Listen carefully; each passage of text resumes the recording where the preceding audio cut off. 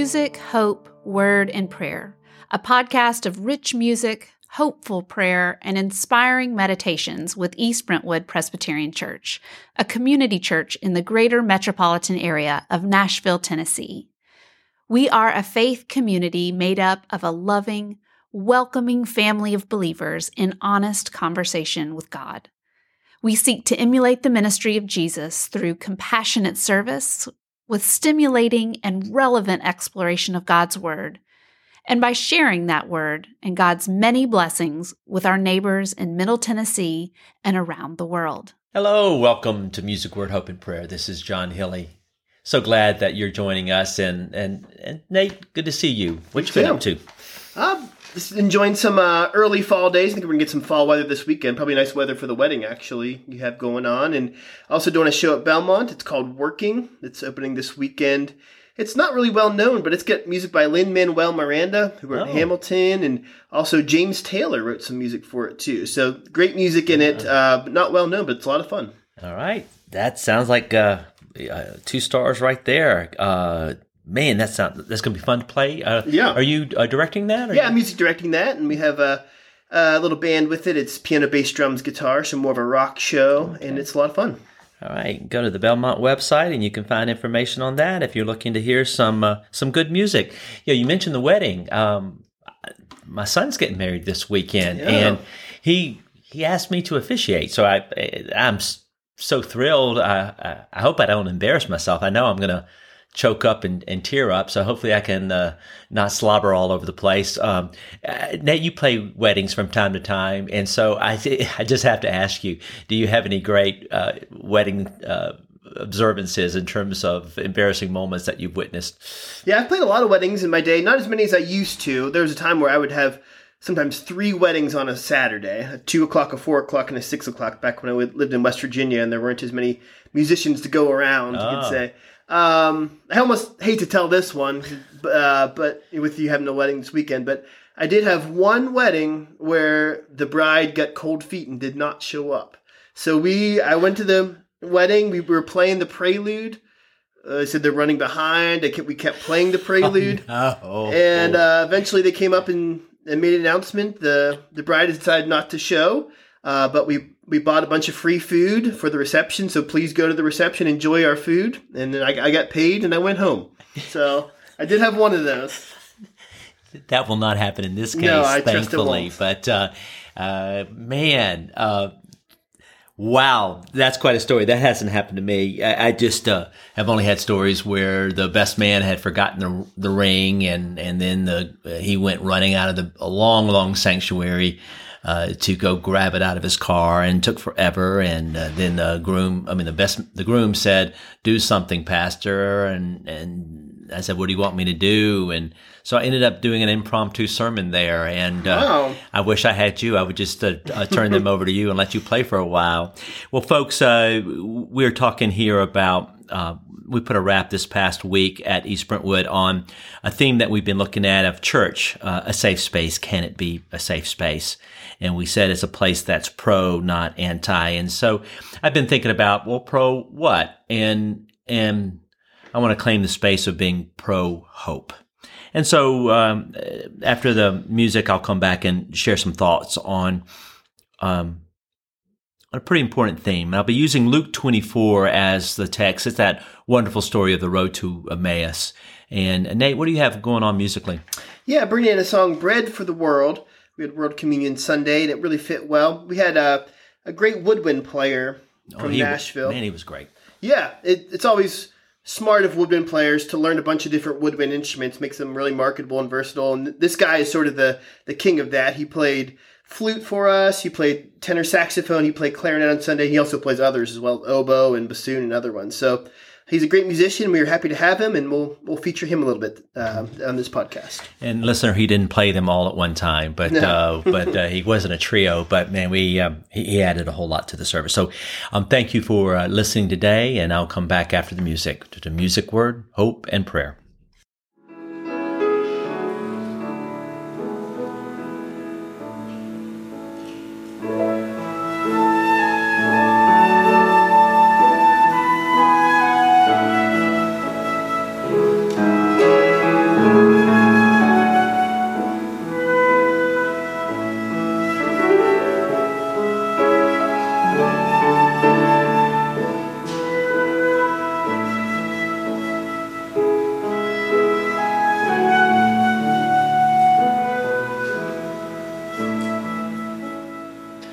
bread for the world, a world of hunger, wine for all people, people who thirst. May we who eat be bread for others. May we who drink pour out our love.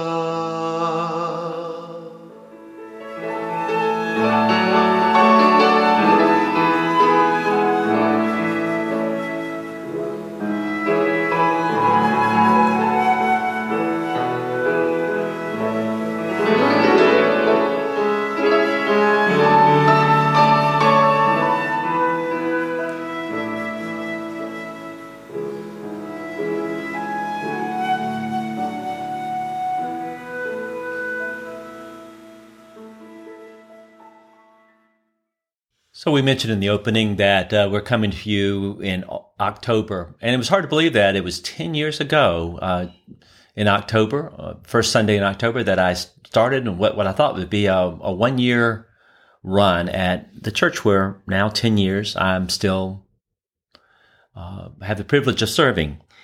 Maybe it was the fact that that was going on, but also the fact that, not the fact, because it was more of a nudging of the Spirit of God that was telling me to go back to a story, a scripture passage that tends to be read around Easter time.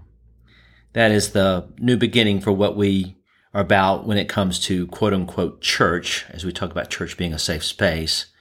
It is said that when you're out in the woods and you get lost, it's important to orient off of key things, whether it be a stream bed or a river, or a mountain that's off in the distance to help you regain your bearings. So the text read for today, Luke 24, is just such sort of a benchmark for me. And so I'm not going to read the whole text, but if you want to, I'll put it in the service notes.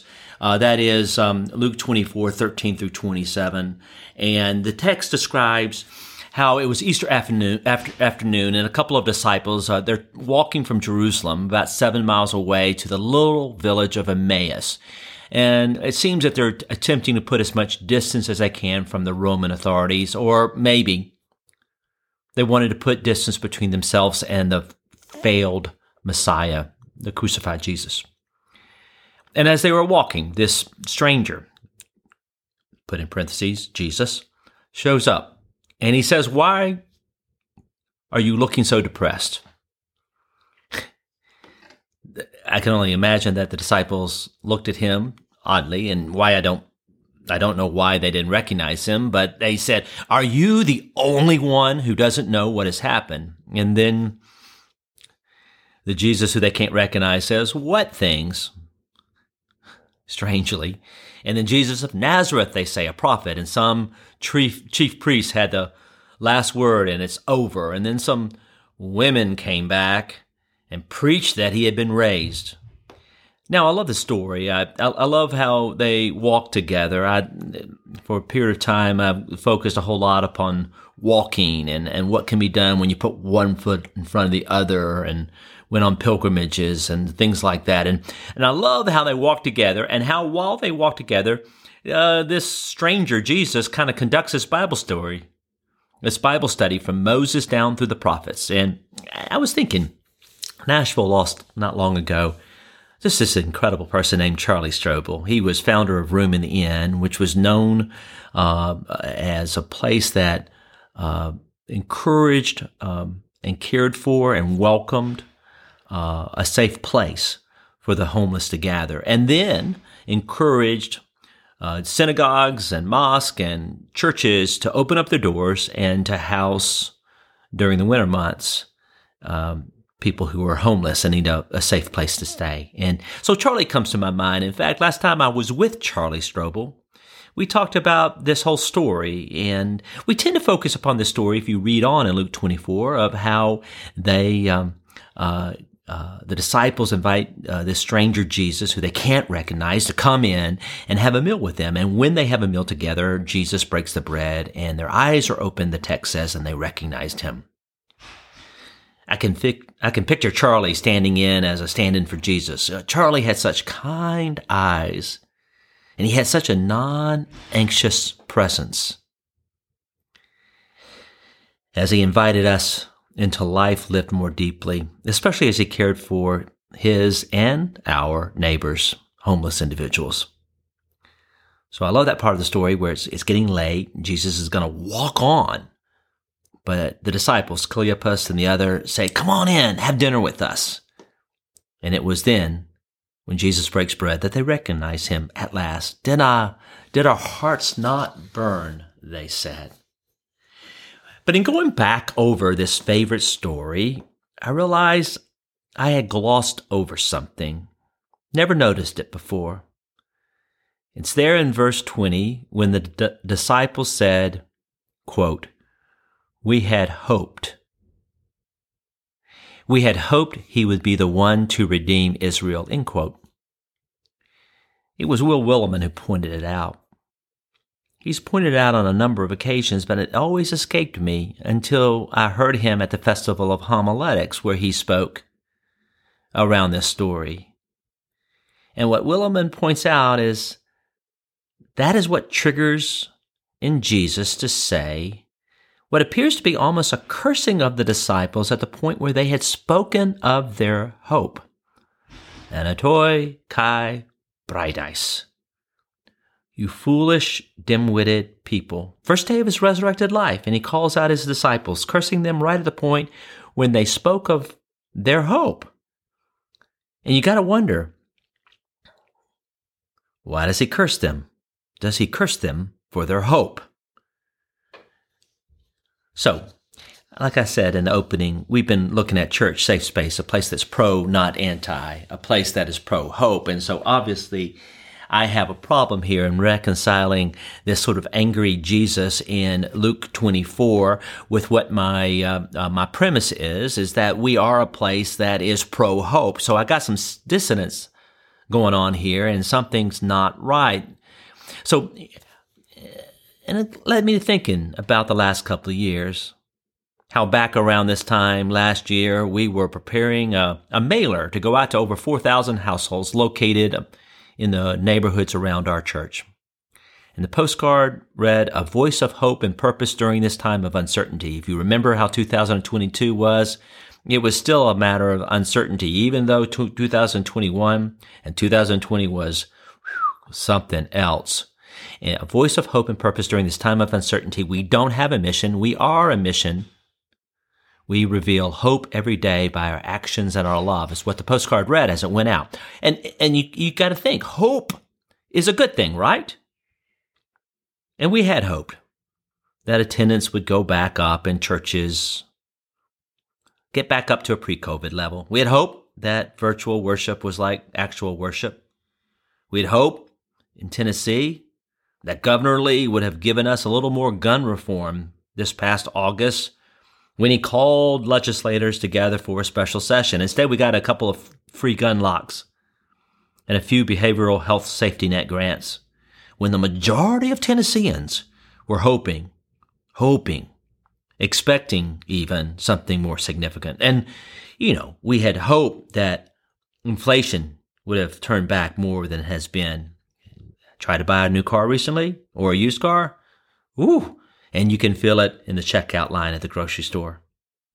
We had hoped that this series that I had been working on, Safe Space, speaking on controversial subjects such as inclusivity and welcome and pro-women and against some of the isms that have led to people leaving the church in droves for what they perceive as a people being full of judgment. We had hoped it would have led to people who would have heard this message like you on the podcast, who have darkened the door more so than what we've seen. We had hoped that there might be real energy in our step. We had hoped he'd be the one to redeem Israel, the disciples say, this Jesus who wouldn't stop preaching, that then got himself arrested, and we had hoped, and now our hopes have been dashed. I don't know why the disciples didn't recognize Jesus. Do you? I do know that when people don't live up to our hopes and expectations, we can become disappointed. And you can understand when I say that disappointment can cloud your vision of how you see another person. And I know that you can understand when I say everyone disappoints. Parents disappoint children and vice versa. Pastors disappoint their congregations and vice versa. Spouses disappoint and vice versa. The question is, what do we do with that disappointment? And maybe here, in looking at this text, there's a freedom in the ability to be honest with this stranger about their disappointment, and that honestly allows them to finally come to see Jesus as he truly is, not as who they had hoped he would be. And we can't tell here if during this whole conversation going on in Emmaus was the disciples getting real with Jesus and being honest, we had hope, or are they just dim-witted and Jesus calling them out dim-witted and he's mad? About hope, the pragmatists in the room have little tolerance for hope. They'd say a fool's errand, hope is. Let me get wonky here for a minute and looking at, it was the 19th century German philosopher Ludwig Feuerbach, sorry about that, and it sent me going back to look at him when Willimon mentioned him in his talk. And then I looked at Alistair McIntyre's treatment of this whole movement of what led to modern psychology and liberal theology, who said of Christians of his day that what you call God, Feuerbach said, is just quote-unquote wish fulfillment. Religion is simply the rejection of human nature onto an illusory transcendent plane, is what he said. And what we call God is merely a commentary on vain aspirations, wishes, fantasies. What you call God is a commentary on human anxieties. That's Feuerbach. And there's some truth to what he says here, but only some truth. And listening to Will Willimon, I think it's important in our lives to pay attention to this, what I might call false hope and true hope, and of the importance of divining false hope from true hope. For as Willimon said, hope can be the parent of idolatry because false hope is always easier to live with than true hope, otherwise known as Jesus Christ, end quote, he said. False hope is always easier because it doesn't demand anything of us. After all, it is self-constructed. This hunky-dory hope, this pie-in-the-sky sort of aim, this wishful thinking, doesn't require anything of us. But here's the thing, that when we face difficult times and challenges, when the shadows lengthen and we find ourselves 7 miles from nowhere, false hope can be self-defeating. When we face some difficulty in our pain, we can manufacture false hopes. We say, God doesn't give us more than you can handle. There's got to be a blessing somewhere in the cancer that you have. Or, and the list can go on. And it's easy to want to fall into these false hopes. False hope can deceive. It comes up short. True hope asks of us, requires of us, expects of us, however. And I think Jesus was expecting something of his disciples here. For me as a preacher and for preachers, we are trying to knit what we call the church together and to have a place that people find a place of welcome. Sometimes that's hard to do, especially when you might try to preach hard messages or you want to try to shake people from their false hope. So about this importance of teasing out the difference between false hope from true hope. I don't know if this is just all kind of wishful thinking for you to even engage in this about separating them out. False hope can deceive. It can come up short. And true hope asks something of us, requires some accountability, expects of us something.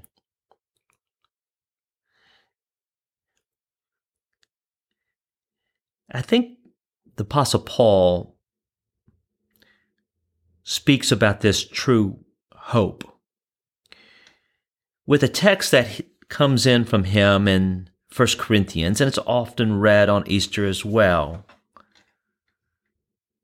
Now, if Christ is proclaimed as raised from the dead, he said in 1 Corinthians 15, how can some of you say there's no resurrection of the dead? If there is no resurrection of the dead, then Christ has not been raised. And if Christ has not been raised, then our proclamation preaching has been in vain, and your faith has been in vain. We are even found to be misrepresenting God because we testified of God that he raised Christ. And if Christ has not been raised, your faith is futile. If for this life only we have hoped in Christ, we of all people are most to be pitied. So the question is, John, well, what is your question? And it is that, is all we're left with, is it just now the here and now? And that our goal in life is to be good people and to be empathetic people. And that we'll do the best we can to get through some difficulty. Or is there something that cuts a little bit deeper that Paul suggests about the true hope that comes in Jesus Christ? So what might it mean to be pro-hope? If we want to divine out the false hope from the true hope, what might be a grounding for you in terms of true hope, to be pro-hope? I'm going to borrow again from Willimon, who says, try this on, that Jesus was not only raised from the dead, but that he refuses to walk into his resurrection alone, and therefore refuses to let you wallow in your vain false hopes. And that he not only rises for us, but comes to hold us accountable, to judge us, dashing our false hope like he, I'm guessing, did with the disciples on the road to Emmaus. Pro-hope is that he works for good with us when we're up to it. Pro-hope is that he promises to work for good even when we're not up to it. He keeps opening the scriptures to us. He continues the conversation with us. He continues to not only be loving, he continues to be the enemy of false gods, and he shall rule until he brings everything under his feet, including the last enemy, which is death. That is pro-hope. And it is pro-hope that Jesus shows up on the road to Emmaus and on your roads today. Ironically, he walks to us when so often we keep walking away. But thanks be to God, we're here today. Maybe to talk to Jesus in some way, as Jesus seeks to show up for us. Thank you for listening, and I hope that as you go through this day, that you may lean into the hope that is grounded not just in the here and now, but the hope that is grounded beyond what we know in the resurrection of Jesus Christ.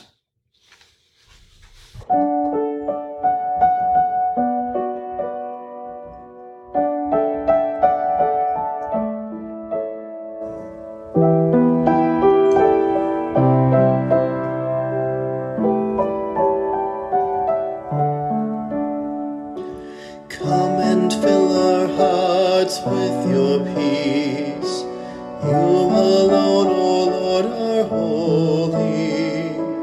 Come and fill our hearts with your peace. Alleluia. Come and fill our hearts with your peace.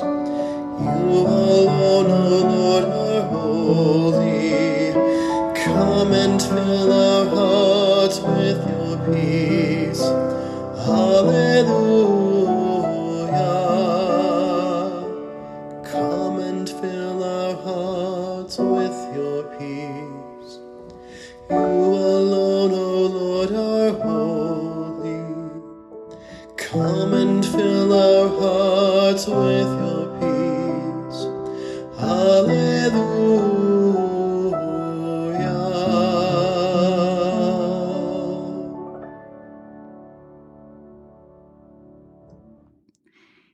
you for joining East Brentwood Presbyterian Church today for music, hope, word, and prayer.